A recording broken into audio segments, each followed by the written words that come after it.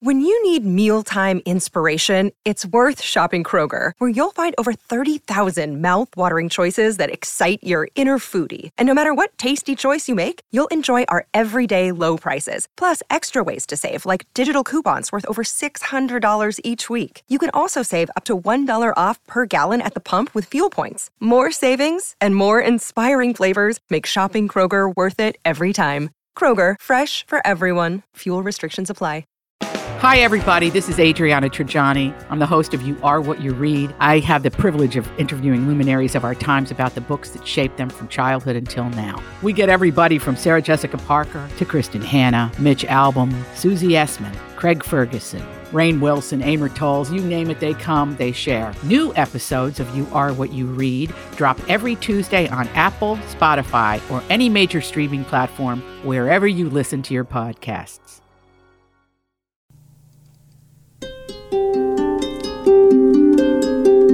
All right, welcome in. It's episode 36 of the Unidentified Alien Podcast, UAP, right here. Stephen Diener, over there, Karen Curtis, and it's going to be a very thought-provoking episode here today. Another one. Oh, yeah. The very, very thought-provoking. So I think we're going to answer a lot of questions here today. So, Karen, how are you? I'm well. Thank you so much. That's good. I mean, we haven't done this for a little while. Yes. The podcast, I mean. Last time we spoke about the Spear of Destiny. Right. And I wanted to correct myself about the world calendar or the Christian calendar because I said that Constantine was the one that established the AC, BC, AD. Wait, so does this count as a factoid? No, there's two Okay. factoids there's here. two, okay. This is a correction. Oh, first a correction. We've never started off with a correction Yeah, before. well, you had brought up Charlemagne and Dionysus, and Yes. they were the ones that established BC AD and gave out the new watches. Oh, how about that? All right. So Charlemagne invented the Rolex. There you go. Yeah, and Emperor Constantine, though, he did issue an edict making three major changes to the Julian calendar in 301. 301. Not 302. No. He introduced the 7-day week with Sunday as the first day of the week. Huh. And he established the Christian holidays with fixed dates and the grafting of Easter onto the calendar with a flexible date. It's Easter. I thought this would be timely. Easter is determined by the moon. Oh, okay. So that's why it's always the different date and everything. Yeah. Oh, look at that. Well, see, that was a fun little factoid mixed in with a little correction there. So welcome back here to UAP. Like Karen said, it's been a couple weeks, actually, which is unusual for us. The last time we took a week off was during Christmas break. But we took a week off for spring break, so that's why we weren't here last week. A little vacation time. I was on the road with the family, so please forgive me. And the wife, please forgive me. It was my fault that we were not here last week, but we're happy to be back now. What did you tell me? You've let me down. I did. I actually told Karen to her face, I've let you down terribly because we weren't going to do an episode, and we were on a streak there of not missing a week. So we're happy to be back now for episode 36, which is all about deathbed confessions of people who have basically in the know, worked on all these secret bases, and decided at the end of their life to tell everything, supposedly, allegedly, that they knew. About aliens or UAPs. Correct. A deathbed confession is an admittance or confession when someone is nearing death or on their deathbed. Right. And it helps alleviate any guilt, regrets, secrets, or sins the dying may have before they die. And there's quite a few when it comes to aliens and UFOs and secret bases, and we're going to go into a handful of those today. This is really, really interesting stuff. Let me put it this way. If you don't believe, like at all, if you're coming into this podcast and say, you know what, I've never heard this podcast, let me hear what this is all about and see if they can change my mind because I don't believe any of this garbage about aliens. It's all hogwash. And you're coming in thinking that to yourself, I'm going to tell you right now, in the next 30 minutes, we're going to change your mind. Exactly. I think so. So, and we have audio to prove it, too. That's I right. just wanted to give a little factoid that proves that aliens came down and helped people on Earth in different locations with the same info. So this is the official factoid. This is the factoid. Okay, let's go. It's about the origins of Zero, and you and I have talked about it before. But it mostly the origin of Zero, because think about it. Who came? That's like a wild concept. Yeah, it's pretty Zero. wild. I mean, you could think of one, you know. Was it the Phoenicians? Yes. Right? So it was in the Fertile Crescent of ancient Mesopotamia. Mesopotamia. Yes. The Sumerian scribes used spaces to denote absences in number columns as early as 4,000 years ago. But the first recorded use of a zero-like symbol dates to sometime around the 3rd century BC in ancient Babylon. The Babylonians employed a number system based around values of 60, which is kind of weird.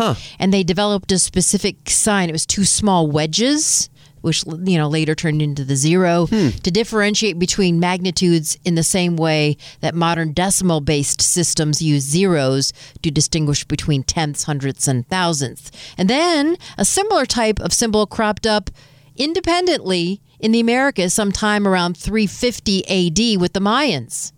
Wow. They began using a 0 marker in their calendars.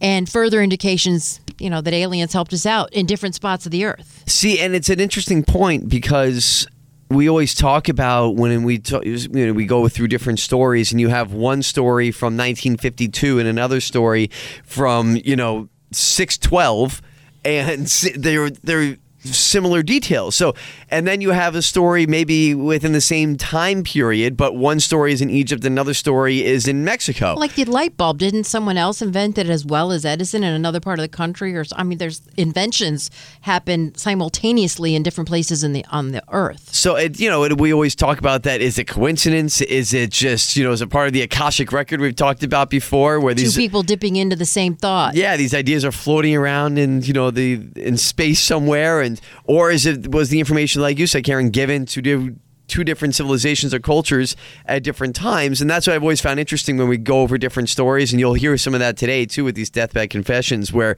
you have similarities in different stories from different people in different time frames, and it makes you wonder, well, that's kind of corroborating evidence if we're talking about a trial. So yeah, that's very interesting. See, thought-provoking. My family tree is full of zeros. Oh gosh. Sorry. So we'll start off here with our first deathbed confession, and that comes from a man named Walter Haut.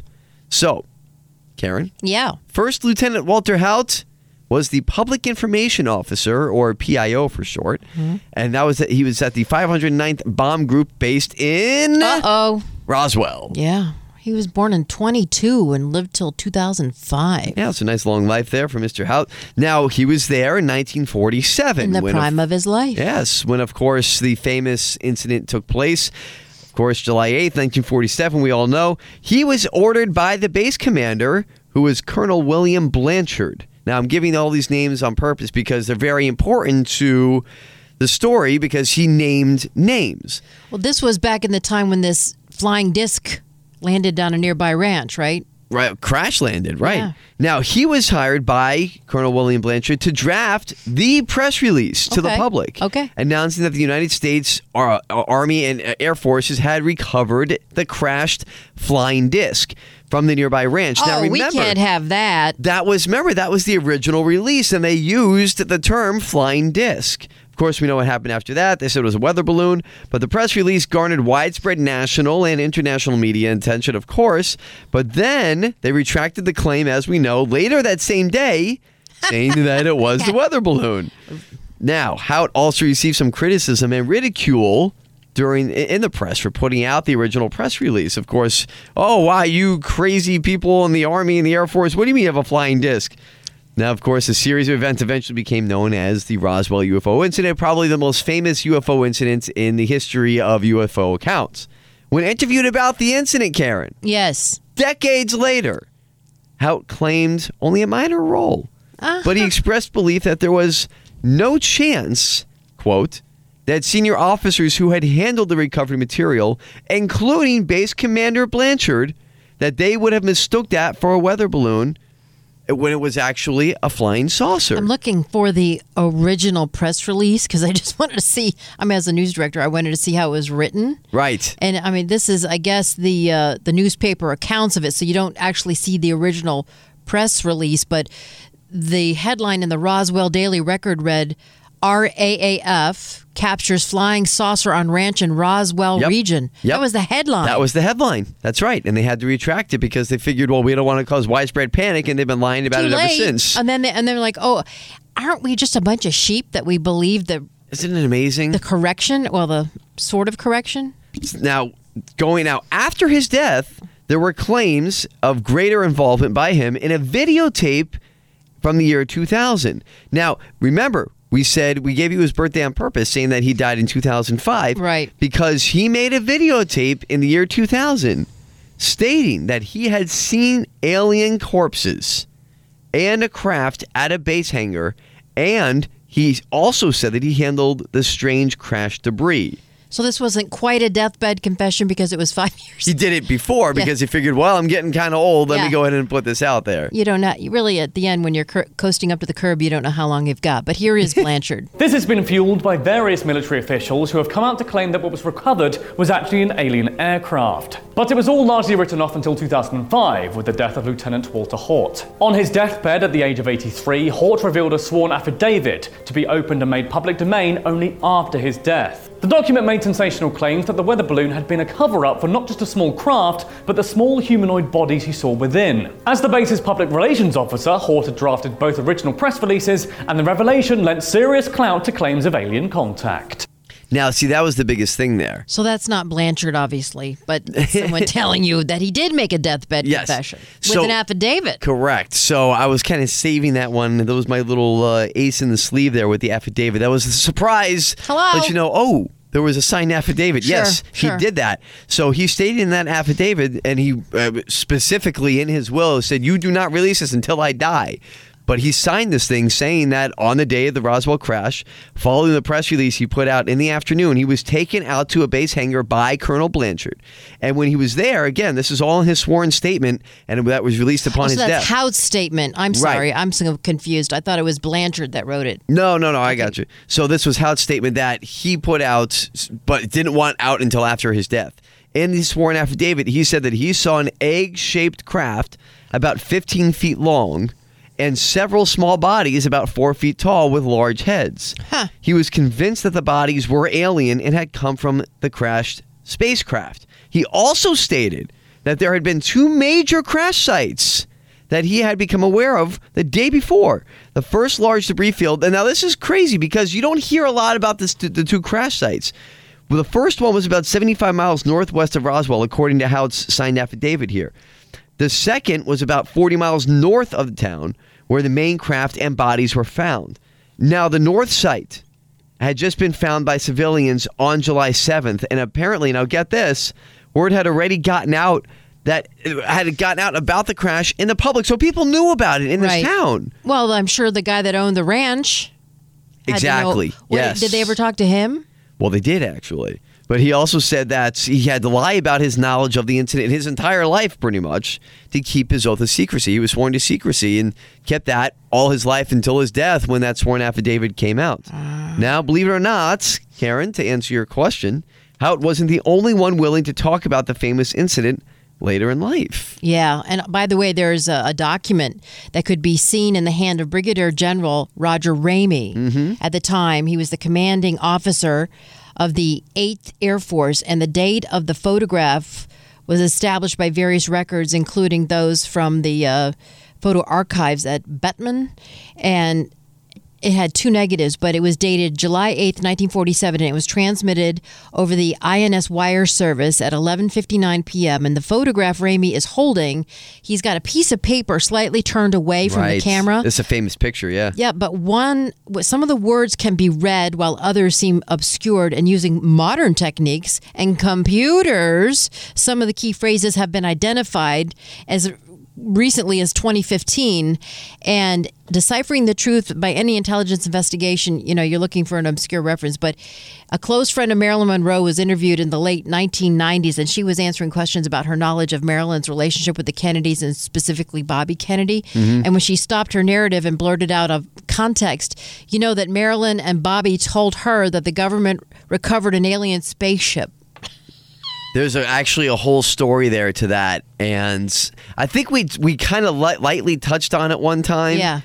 That's a wild story about Marilyn Monroe. It involves her. It involves Burl Ives. It involves the Kennedys. It's a crazy story. I think we'll have to do a completely separate episode on that one day. I like it. Did they ever decipher what it said on the piece of paper? Well, what with Ramey? It's kind of subjective, but what they think it says basically kind of direction. So what it was it's recovered this alien spacecraft and deny, essentially. Oh, well, here is more on that. Within hours, Ramey's office issued a new press release stating that the material recovered in New Mexico was not a UFO, but in reality, the wreckage of a U.S. Army weather balloon. My dad said obviously it was a cover-up story. It was not a weather balloon. He was a little disturbed about that, but he had his own security classifications to protect. He could not really go public with, hey, this is not a weather balloon. So he had to keep that to himself. Exactly. All his life. All of them. I mean, they're all sworn to secrecy. But the accounts of the small bodies and all those different things, the 4 feet tall, gray skin, almost childlike in a way as far as their stature, that matches everything we've always heard. Right. About the recovered bodies, allegedly, because I say allegedly because it's never been 100% proven because it's always been lied about for the past, 75 years or so. But that matches all these descriptions that we've always heard over time. Yeah. And it's in a sworn affidavit. Why would you? Okay, so this is my first hypothetical question here. So what does Hout have to do with Ramey? Brigadier General Roger Ramey. Basically, they were working together. They were all kind of in that same area as far as the base was concerned in Roswell. So, but my first question to you, Karen, my first hypothetical I'm going to throw out is, as a veteran, as someone who worked on these important missions like Hout, why would you, at the end of your life, make A, a videotape, and B, sign a sworn affidavit saying not to be released until your death? And in the affidavit is everything we just read to you. Why would he do that if it's just BS? That makes no sense. No. Right? No. That flies in the face of what a deathbed confession is. It's you get it off your chest. You reveal a secret. Right. That's what it's about. Why would you make your last act on Earth a lie? Why would you do it? Just to play with people's emotions? Oh, let me put this out there and just confuse people and say, no, I mean, if you want to be a skeptic and say he was just making it up and felt like being a jokester at the end of his life, you can say that. But as he's taking his last breath, he's like, just kidding. Gotcha. Yeah. I don't know. I mean, that's just my own thought. So now, do we have Pappy Henderson? We do. Now, Pappy Henderson was somebody who's a captain. This is another testimony. Remember, we said that Walter Hout wasn't the only person involved with this who decided to kind of spill the beans till the end of his life. Pappy Henderson was somebody who worked in these bases and worked at these sites involving the Roswell crash and was sworn to secrecy his whole life as well. Now, he didn't go to the presses. He didn't give a sworn affidavit or anything like that. But he told his wife everything. He sure did. And here is Captain Pappy Henderson's wife. My husband, Oliver Henderson, otherwise known as Pappy in the Air Force, he was entrusted with many of this country's top secrets, and they were safe with him. He never told anything that he wasn't supposed to. Captain Pappy Henderson piloted the plane that took the first pieces of wreckage out of Roswell. And then in 1981, right before he died, he came clean to his wife. My husband told me the bodies were smaller than human bodies. The heads were larger and the eyes were rather sunken and a little slanted. Clothing was of material unlike anything he'd seen before. They were strange. They were not of this earth. Pillow talk with the wife. Aha. See, to me, that means more than anything. Yeah. What you tell your significant other, and he told her everything. What strikes me there, it's probably the same thing that struck you when you heard it just now. The same damn description as Walter Hout. Exactly. And you have guys who they weren't actually working together. They were in separate parts. They had different jobs, okay? So maybe they knew each other in life. I don't know. But you had the same descriptions. It's not like they said, hey, Walter Hout, I'm Captain Pappy Henderson. I'm going to die in 1981. And here's what I saw. So you say the same thing in 2005 before you die. No. I mean, come on. Is that the description of a gray? Is that what the gray is? Essentially, right. And actually, Karen, There's more than one gray. No. There's many descriptions of many You mean grays. that there's 50 shades of grays? We're going to get into the different grays here in a little bit. Side note, that was the original name when we were coming up with this podcast. The original name of this podcast was going to be... We were told that there was no point of reference. It was going to be 50 Shades of Grays. We were told by the higher-ups, you probably shouldn't. That's copyright infringement territory, so... Well, then we thought, well, how about Aliens for Dummies?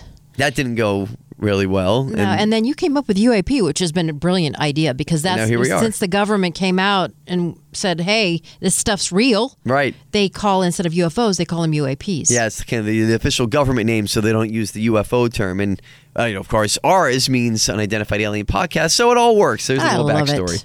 Now, real quick before we get into our next confession here, because this one... I mean, you are going to have to take some type of like Tylenol, Advil, Motrin, naproxen. I don't just get ready for what we're about to get into. We're going to give you a headache. Yes. But before I get into that, one more quick thing, a personal story, actually. This has been related to us personally by someone mutually that we both know very well. And we know it would be very reputable. This person's not going to make up this story. So we can say that with confidence that this person we know who heard it from someone that they knew who is also just equally as reputable. This is the story about Roswell that I want to give to you real quick. So the story that we've been told from someone that gave their own deathbed confession, who worked, same type of thing, was in the Air Force, did a bunch of different missions. This person that we know of flew in World War II, Vietnam, Korea. Okay, so this person was in the Air Force for a long time and flew a lot of important missions. And he said toward the end of his life that he was at Roswell. Oh, wow. And when he was at the wreckage, it was what he saw, he described as a big piece of like sheet metal, right? It was part of the wreckage.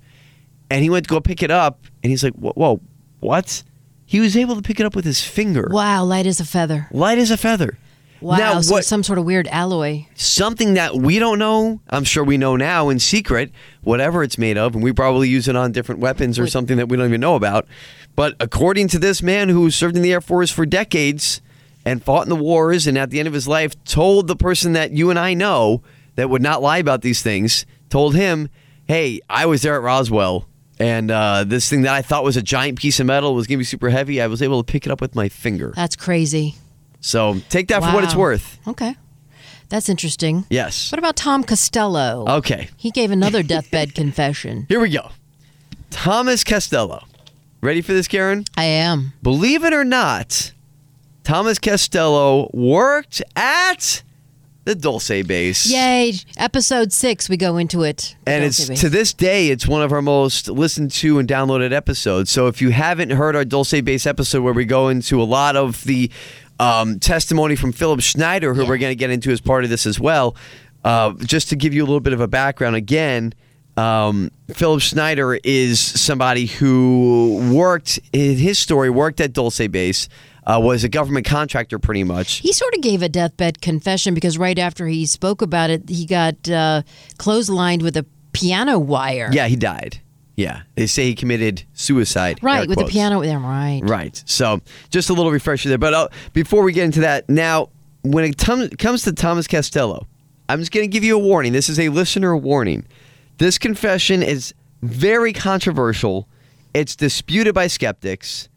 But in 2009, he says that at that point that he was the senior security technician at Dulce base in New Mexico. And in 2009, he decided to tell everything he knew about the base after finding out that he had been diagnosed with terminal cancer, is the way the story goes.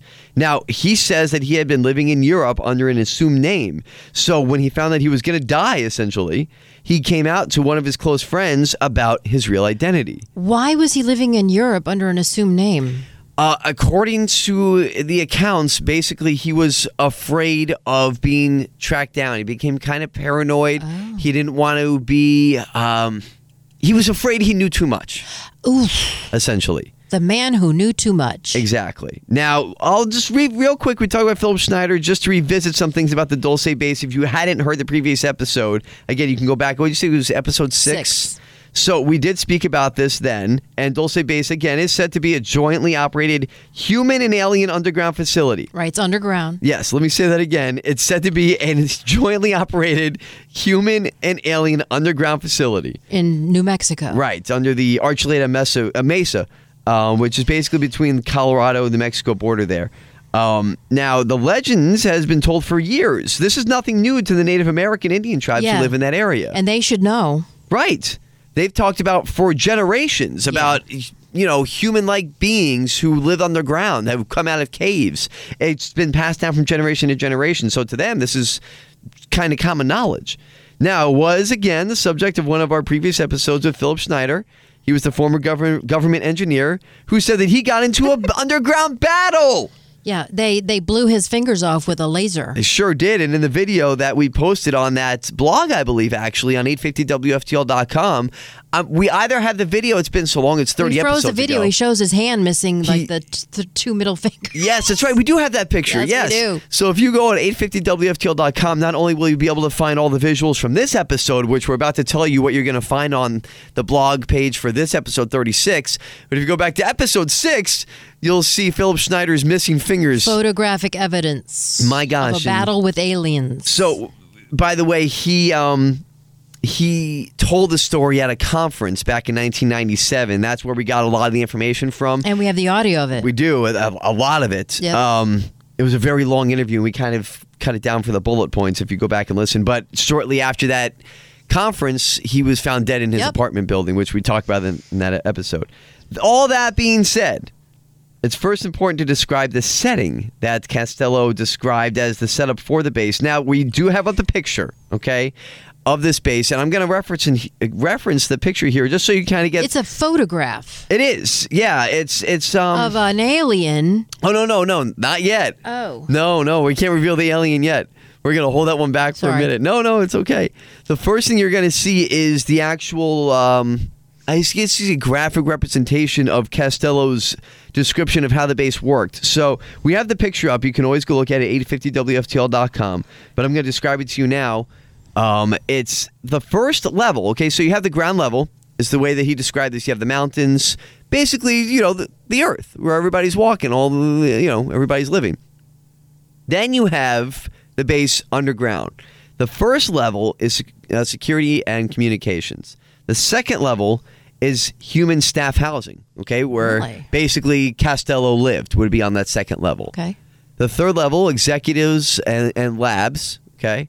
Now, the fourth level, you have, this is where things start to get interesting, mind control experiments. Whoa. The fifth level, alien housing, where the aliens lived. So it's segregated. It is. Very much so, by the way. We don't mean that like in a smart aleck way. Like, they were very strict, according to Costello's story that we're going to get into here, about keeping the aliens and the humans away from each other. No monkey business between you two. No. I mean, they worked together, okay, when they were supposed to. But they didn't want them mating? Wait for that one. But the aliens were very protective about their territory. Oh, I'm sure. So basically, they didn't want to be around humans unless they had to. Who took my sandwich out of the refrigerator? It has to be one of those humans. We've all been there. Level 6, there's 7 levels. Level 6, genetic experiments. And level 7 was cryogenic storage. What they had in the cryogenic storage, I'm not sure. Wow, that's so cool. Now, they also had underground shuttles that went through, and that was about 6 levels underground. So we're gonna get into all these things here as we go through Costello's story. But just to give you kind of a picture in your mind. This is the Dulce base? Yes. So again, when you go to 850WFTL.com and you search for the UAP podcast, you'll see our blog and you can look at this as we talk about it. So with all that information in mind, okay, I know it was a long setup, but it's good. I felt it was important to do that. We go over what did some of these confessions sound like. Okay, now, please, it's going to be tough to listen to. Yeah, it's a computerized voice. So we're going to do our best here because we don't have the actual recording. The actual recordings of Costello have been lost for whatever reason. So we only have a transcript, and the transcript was transcribed basically using a robotic voice. So we'll try to help you with it. We're going to try to help you out with it. I'm going to read some of the questions as well, and you'll hear some of these answers. So the first question that was asked, okay, when was the human-occupied level, the upper levels that we talked about of the base constructed. All right, here we go. I heard Dulles was started in 1937 to 38 by the Army engineers, enlarged over the years. Most recent work was completed in 1965 to 66 to connect tunnels to the Arizona base, site of one of the older underground facilities. The Four Corners base is called Paragon. Most of the Native American Indians living in that area are aware of that base and could tell us about the underground life forms that frequently are spotted near those communities, Bigfoot, etc. Bigfoot. I mean, that's what he says. What? Now, again, This is crazy. I'm telling you, this is what I was trying to warn you about 20 minutes ago, okay? Wow. Some people don't buy into this, but that's what we're just giving you the information. That's all we ever do here is we give you the information, you make up your mind. We're not making up what they made up. Right. I'm just telling you. Or maybe they didn't. This is Thomas Costello. He says he worked at Dulce Base, he was dying, and this is the stuff that he wrote down. Okay? And we're just giving you the information that he gave. And once again, our episodes continue to intertwine. Oh, they sure do. And pick up the same thread. Everything is related. It's unbelievable. I mean, we never planned it that way. No. Question 2. What type of tools, and I found this question very interesting for a specific reason, which we'll get to after the robot answer. What type of tools were used to construct the upper installations? All right, here we go. By what means was the upper installations constructed? Are you familiar with the alleged developments made by the Rand Corporation of a highly efficient bore or mold machine capable of melting rock, using nuclear-powered Wolfram graphite-tipped drill cones? According to several senior maintenance workers, part of it was blasted by nuclear devices in the 60s. There are sections, like the shuttle tunnels, that were formed by an advanced tunneling machine that leaves the tunnel walls smooth. The finished walls in those tubes resemble polished black glass. Okay, so the reason why I found that so interesting... We've talked about melting rocks. We sure have, and it was actually the same exact story that Philip Schneider described when he was working with those tools. He was the guy that was using those things to go and burrow through the ground. And Tom Costello knows about it too, so that's really interesting. Hello? I mean, look at that connection. Yeah. So again, we cover a lot of that in episode 6 when we originally talked about Dulce Base as a whole, and just turns out there was a deathbed confession about it. So here we are. Oh my God. Question 3. Are there other sites tied into this so-called shuttle network that we keep hearing about? And if so, where are the entrances? Now, real quick, Karen, before we play this answer, okay, let me explain this shuttle network that we keep hearing about, because you might think about, well, what shuttle network? What is this, like a monorail at Disney? So Costello had described a network of tunnels that could be used to transport workers from place to place. So I think what you're going to hear here might actually shock you when his answer comes to just how extensive this network of tunnels supposedly is. Now, bear with us here because this is a very detailed answer. So pay close attention here for a couple minutes. It's Actually, worth it. I cut it down. Did you? Yeah. All right. So here's you'll get some of the main information. Here's the gist of it. Other complex portals are found on military bases. New Mexico and Arizona have the largest amounts of entrances, followed by California, Montana, Idaho, Colorado, Pennsylvania, Kansas, Arkansas, and Missouri. Of all the states, Florida and North Dakota have the least amount of entrances. Wyoming has a road that opens directly into the subterranean freeway. That road is no longer in use, but could be reactivated if they decide to do so, with minimal cost. It's located near Brooks Lake. Oh, whoa. That's, and I just went, Florida has the least amount. How about that? Yeah, I thought that was interesting. So what he describes here... What did he say? Colorado has, so California, he did mention that, which is interesting because we talked about alien hotspots in a previous episode, and California has the most UFO sightings in the country. Well, and there's underwater bases in Correct. California. Right. Underwater, not subterranean. Right. So we've talked about those things before, and so I found that kind of, again, corroborating evidence here on different things that we've talked about on a different subject. So it kind of all it comes together. So what... Now, you might be wondering... Brooks Lake. Where the heck is Brooks Lake? If he's talking about a tunnel that goes directly out... That's weird. My mother's maiden name is Brooks. Oh, is that right? Yep. Hey, look at that connection. Now, this took me down a rabbit hole here, okay? Because I ended up on a website called jacksonhole.net. Oh, Lord. Okay? So according to jacksonhole.net, Brooks Lake is in Wyoming, Ah. which explains the Jackson Hole. It's located between Moran and DuBois, Wyoming. Brooks Lake is a remote area, and from Jackson, here's the directions. If you want to go to Brooks Lake, write this down. From Jackson, drive north on US 89, US 191 toward Yellowstone. It sounds like a GPS. At the Moran Junction, continue east toward Tagwoti and DuBois. You'll see signs for Brooks Lake Lodge about 25 miles from Moran. That's remote. Yeah. The lodge and the campground and trails are located right at the lake. So it's a big thing for people to go to in the summer. I mean, I'm sure it's I think that's beautiful. where they filmed the Jason horror movies. Is that right? Was it Jason? No, I'm just kidding. Oh, okay. I was going to say, maybe was that Crystal Lake? I don't know. Yeah, Crystal. Which one of the weird killers was that? Yeah, no, that was Jason? Crystal Lake, yeah. Friday the 13th. So, I mean, maybe you want to go on a little summer trip here. As we approach summer or spring trip, you can go to Brooks Lake in Wyoming and try to find the underground tunnel opening to go Very into cool. Dulce Base if Yeah. you'd like to do that. Now, enough of the robot voice. By the way, we do have underground tunnels in Florida, and if you thought we didn't, people go spelunking up in the northern part. That's where you were. You were up in caves up there. I was just there. Did you see any alien life? I didn't, but it was interesting. I'd never been in a cave before, and we went, not to get into the whole my spring break family vacation, but it connects to it here. We were up in the panhandle of Florida. There's a small town there called Mariana, and it's actually a state park, commissioned state park from the government, and it's the Florida Caverns. So it's something that's, the Indians used, that lived in Florida. A lot of places in Florida, if you're not familiar with Florida, are named after Indians. Tallahassee, the Okeechobee. Seminoles are the Seminole Indians. have never been conquered. They're exactly. the only Indian tribe that's never been conquered. That's right. And I saw the Unconquered statue actually in front of the Florida State Stadium. Oh my God, that's very so cool. But so, I mean, we do have a lot of underground things. It's not like there weren't things underground or currently still underground. I was just in one. That's so interesting. So, again, all right, so no more robot voice, but we do have some of the questions and answers here that we can read ourselves from Costello ourselves. So if you imagine that any of this is true, you think about an entire world right under our feet.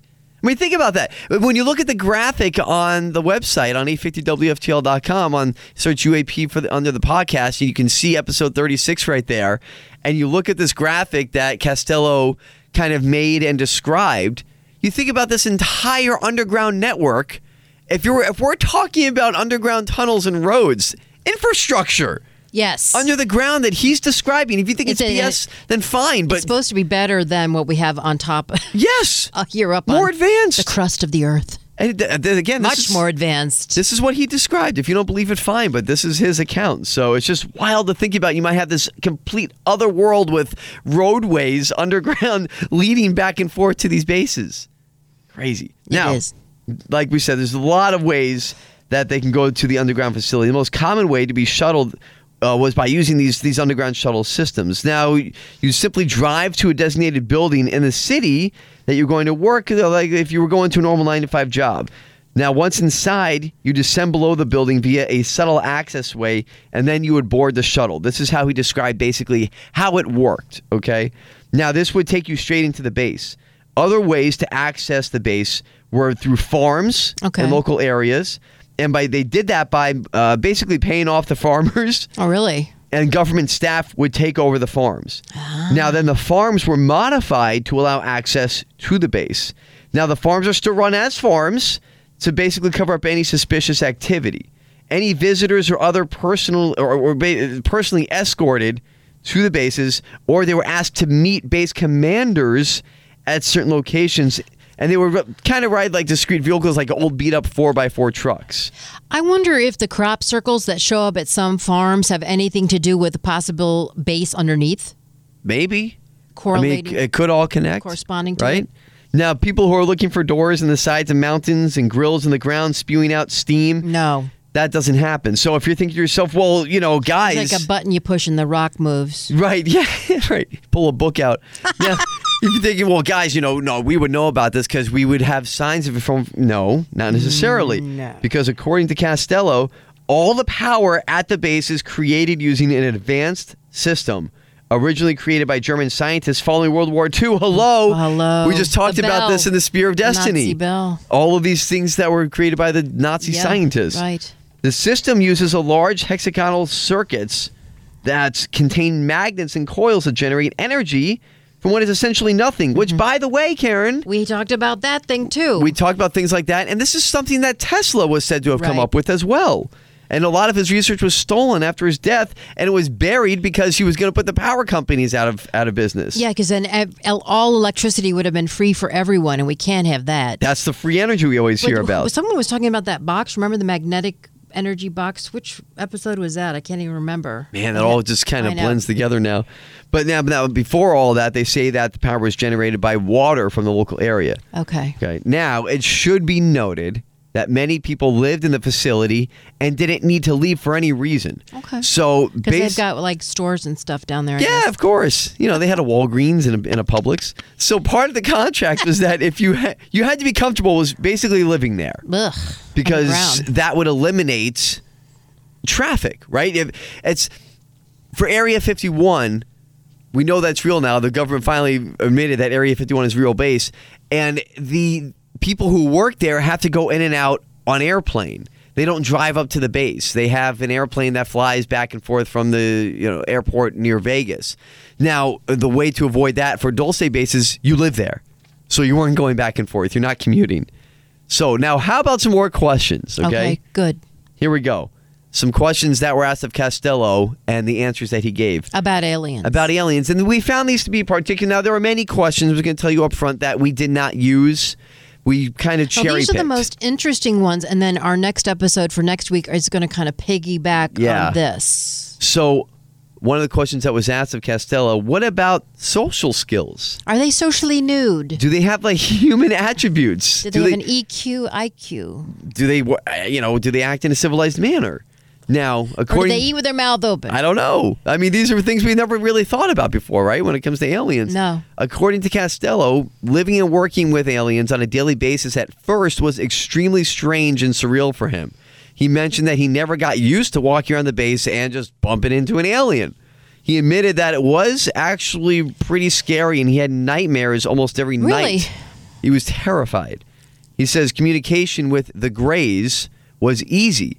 Was it telepathic? It was. Okay. But he said there's no feeling in their words. They have no emotion. He said basically what people would classify as Greys would never be able to fit into society, which might explain why they don't just come out and say, hey, we're real. No. Because they're not like us, according to his account. Huh. They're just very bland. They're very stale. They're focused. They don't joke around. They're not sarcastic. They're not, chipper or happy or upset or angry. They're just That's sort of what's happening with us. You can't have any more humor anymore, and we're all just melding into one sex, and we're heading in that direction. Cancel culture with aliens? No, but I'm yeah. Is that but maybe they got canceled too many times? Men are becoming women are becoming men, and you can't make jokes or you'll be canceled, and so we're becoming aliens. Maybe we are aliens. No, tell me, do aliens crossbreed with humans? Now, that was another question, right? Do they have mixed children at the base? Right. So the answer that they gave was, or I should say, the answer that Costello gave to the transcriber, he says they did not create hybrids, or they didn't try to as well. Although, and this was not surprising, humans at the base did try to create hybrids. Of course they did. As far as Thomas knew, the line of experimentation was a failure. He didn't see any human-alien hybrids during his time there, according to his account. But he did, however, see alien-animal hybrids, but he didn't specify what they were like. Oh, that's so interesting. So it makes you wonder, huh? Yeah. So what about other types of aliens at the base? I mean, were they all the same? Okay. So the way that he described this was there were 4 types of what you would classify as Greys. Okay. Now, there were other descriptions just for information. We didn't really go deep into this because it got a little confusing, just to be upfront with you. He started talking about reptilians that live down there. He started talking about... Which Phil Snyder... He talked about too. He did. That's right. So those two accounts matched. He talked about a different type of reptilian called the Draco. So there was some confusing things that we decided to leave out on purpose because we didn't want it to be too convoluted. But we did leave in his description here of the Greys. So you can look into that part, I guess, on your own if you want to. But he did mention those things, just so you know. The grays are the ones that we really, when you say We focus alien, on that's the those. one you think of. Right. With the almond-shaped dark eyes. They're short and skinny, spindly arms and legs, big head. The ones that they described in Roswell. Right. Essentially. But so he says there's 4 types, which Okay. I never knew. Me either. The first type, 3 feet tall, 3 to 4 feet tall, like we described in Roswell. Dark gray, extremely slight with larger than average heads. Okay. Classic description of a gray, right? Short, big head. Type 2, 6 feet tall. Whoa. Maybe basketball players. They had muscular frame, light brown color, more visual personality Huh. than the other species of So grays. more human-y. Right. This was fascinating to me when I heard these Because they do say descriptions. some grays walk among us, and that would be the one, the Could number be. 2. And we talk about the Nordics all the time. It Yeah. looked like, people from Sweden. So, I mean, they say they kind of try to blend in. The reptilians try to blend in and with number disguises. 3 is Anderson Cooper. Oh, well, here we go. 6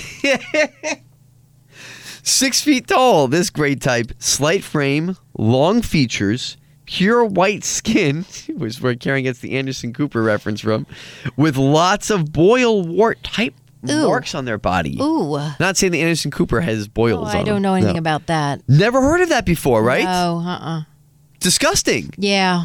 I don't want to see those aliens. Need to see a dermatologist, I think. Not for that. good. No. But these are all descriptions that we had never heard of before, so we wanted to relate it to you, that how Costello described these in his deathbed confession. And the number 4 Number type? 4, very tall. Oh. Over 7 feet tall. Very nice. Very, very skinny. Okay. Difficult to comprehend their look. Dark gray, almost black Ooh, that in sounds nature. scary. Do they eat?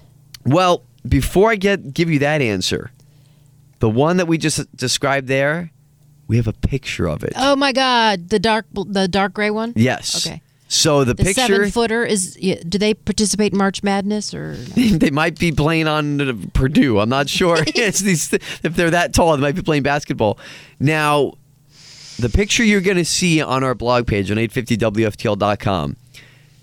Again, we just give you the information. You decide for yourself. It's if you a think photograph. it's a photograph that supposedly Costello took and snuck out.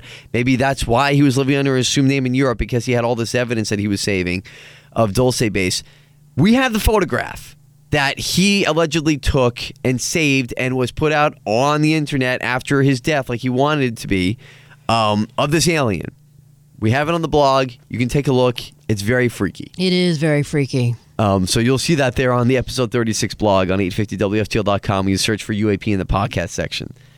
All right, so your question, Karen? Do they eat? Well, it's funny you ask that, because let's talk about what we would consider to be human behavior, okay? Okay. Now, when Thomas's description, he was not aware of any kind of cleaning procedures, let alone the eating portion. So they don't take baths or anything? That's what he says. I mean, he Well, never they don't really have saw them. genitalia or anything. I mean, they're just kind of like. That was right. According to his descriptions, he didn't really go into the living quarters a lot. Oh.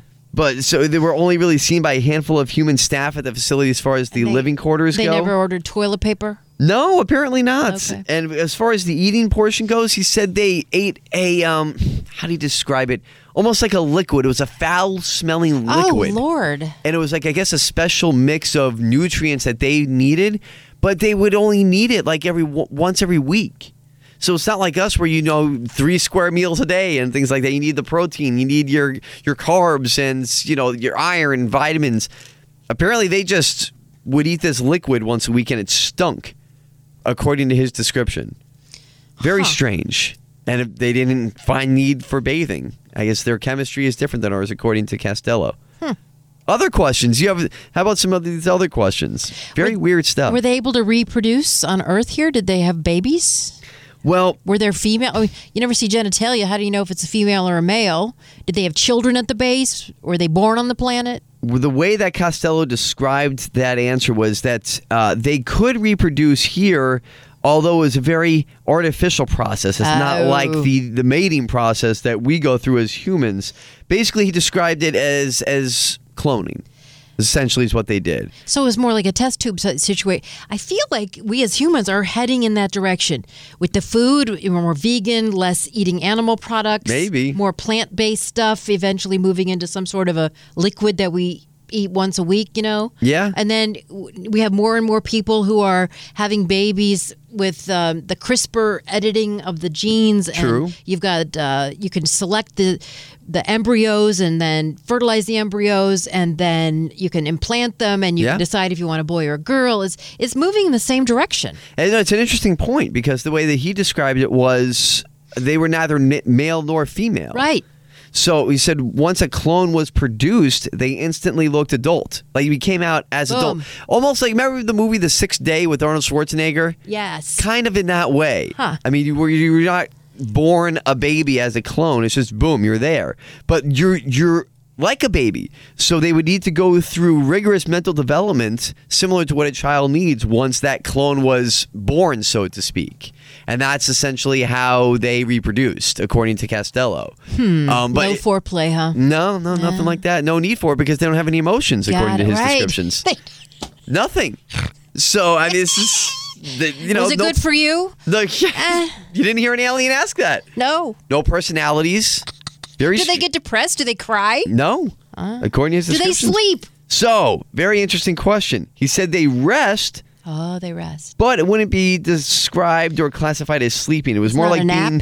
No, he said it was more like being put into like a trance, like a stasis form. Interesting. But he said they could work for a week solid without resting at all. Just go. Gosh, that's like you. Right, yeah, I feel that way sometimes.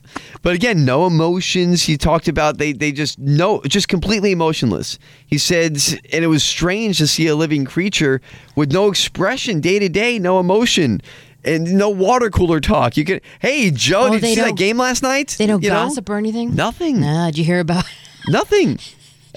I mean, they weren't talking about politics. They weren't talking about, the holidays coming up or whatever. Or what are you going to do on vacation? It was just, they were emotionless, is the way he described this. He said the people who worked there were conditioned to deal with this. They had to realize, hey, this isn't a human that I'm working with. It's very different species, very different being, very different mindset. What is their agenda? Well, I think that's one of the biggest questions, right? Now, the way that he described it was... they're all about learning how to better their civilization. The way they go about that is through a learning process that would cause concerns such as alien abduction, human experimentation. Making the universe great again. I don't know if that's their agenda, but the way they go about... bettering their civilization. That's what they want to do. The way they go about some tasks would be considered to us to be threatening, like, human abduction and things like that. Some of the different stories that we've talked about in past episodes about abductions and all these different things, missing time and, experimenting in ways that we would find immoral. So, wild stuff. It is. Do with it what you will. The mind reels. Oh, my goodness. To quote Audrey Hepburn from Breakfast at Tiffany's. I know that was a little bit longer than one of our normal episodes, stuff. but we went really in depth here with these confessions and descriptions from people who were in the know. So do with that information as you will. It's mind-bending to me. I need a nap. I do too. I do too. Next week we're going to talk about, because you guys really liked the episode about different types of aliens. Yeah, so it's funny because, we've talked about a lot here in the history of the podcast, and one of the episodes was about alien species and their differences. So when I was kind of putting together this episode with you, Karen, we started thinking, boy, it would be interesting to kind of go into, because our mind kind of wanders as we prepare these things. So we thought, you know what? What about where these things come from, right? Where is it? Are they humans from the future? Because we talk about how we go, we do a lot of these test tube, babies sometimes now ourselves. So is that some way we're going? Are we learning from aliens? Are we all related? So when we die, then our spirit goes somewhere else and we embody an alien form. Are we all somehow one? It's in the universe. You thought this was mind-bending. I know. Wait until next week. We're going to go through theories about aliens and their origins. Because I will tell you, in my past life regression with Dr. Brian Weiss, he says once you get it on this earth and you understand and you live your life in such a way where you do no harm and you're just about love and you don't get reincarnated and come back, like a rudimentary serial killer, that soul's coming back. Interesting. But people who have transcended that and become, see the light, basically, go become a master, and they're like the eyes in the sky. So I'm wondering if those masters are the ones that are then the aliens that, you know what I mean? Interesting. He seems to think we're all interconnected. Energy. It's all energy. Well, we are all energy. Matter is energy. That's what we kind of covered in the Edgar Casey episodes as well. So I would say if you want to do some homework before listening to next week's episode, you can listen to Edgar Casey part 1 and 2 because it's going to be along those lines. And we're going to answer all these questions. We'll try. And we're going deep next week in episode 37 about alien origins and all the possibilities of all these things. It's all going to come together. Go on Ancestry.com and start doing an alien family tree. It's going to get a little wild. So hopefully you enjoyed this one. Hopefully we made you think a little bit about, could these confessions, are there validity to all these things? Of course it's a deathbed confession. Yeah. Why else make it? And all these things about how different the aliens are to humans and different, no personality, just was fascinating to me. So we'll do it all again next week on episode 37 when we talk about aliens and possible origins. Of course, you can always follow us on Twitter at UA Podcast 850 for all the latest updates. And you can, of course, download and listen to all previous episodes on Apple and Spotify or 850WFTL.com where the show lives. And make sure to rate us with 5 extraterrestrial stars as well.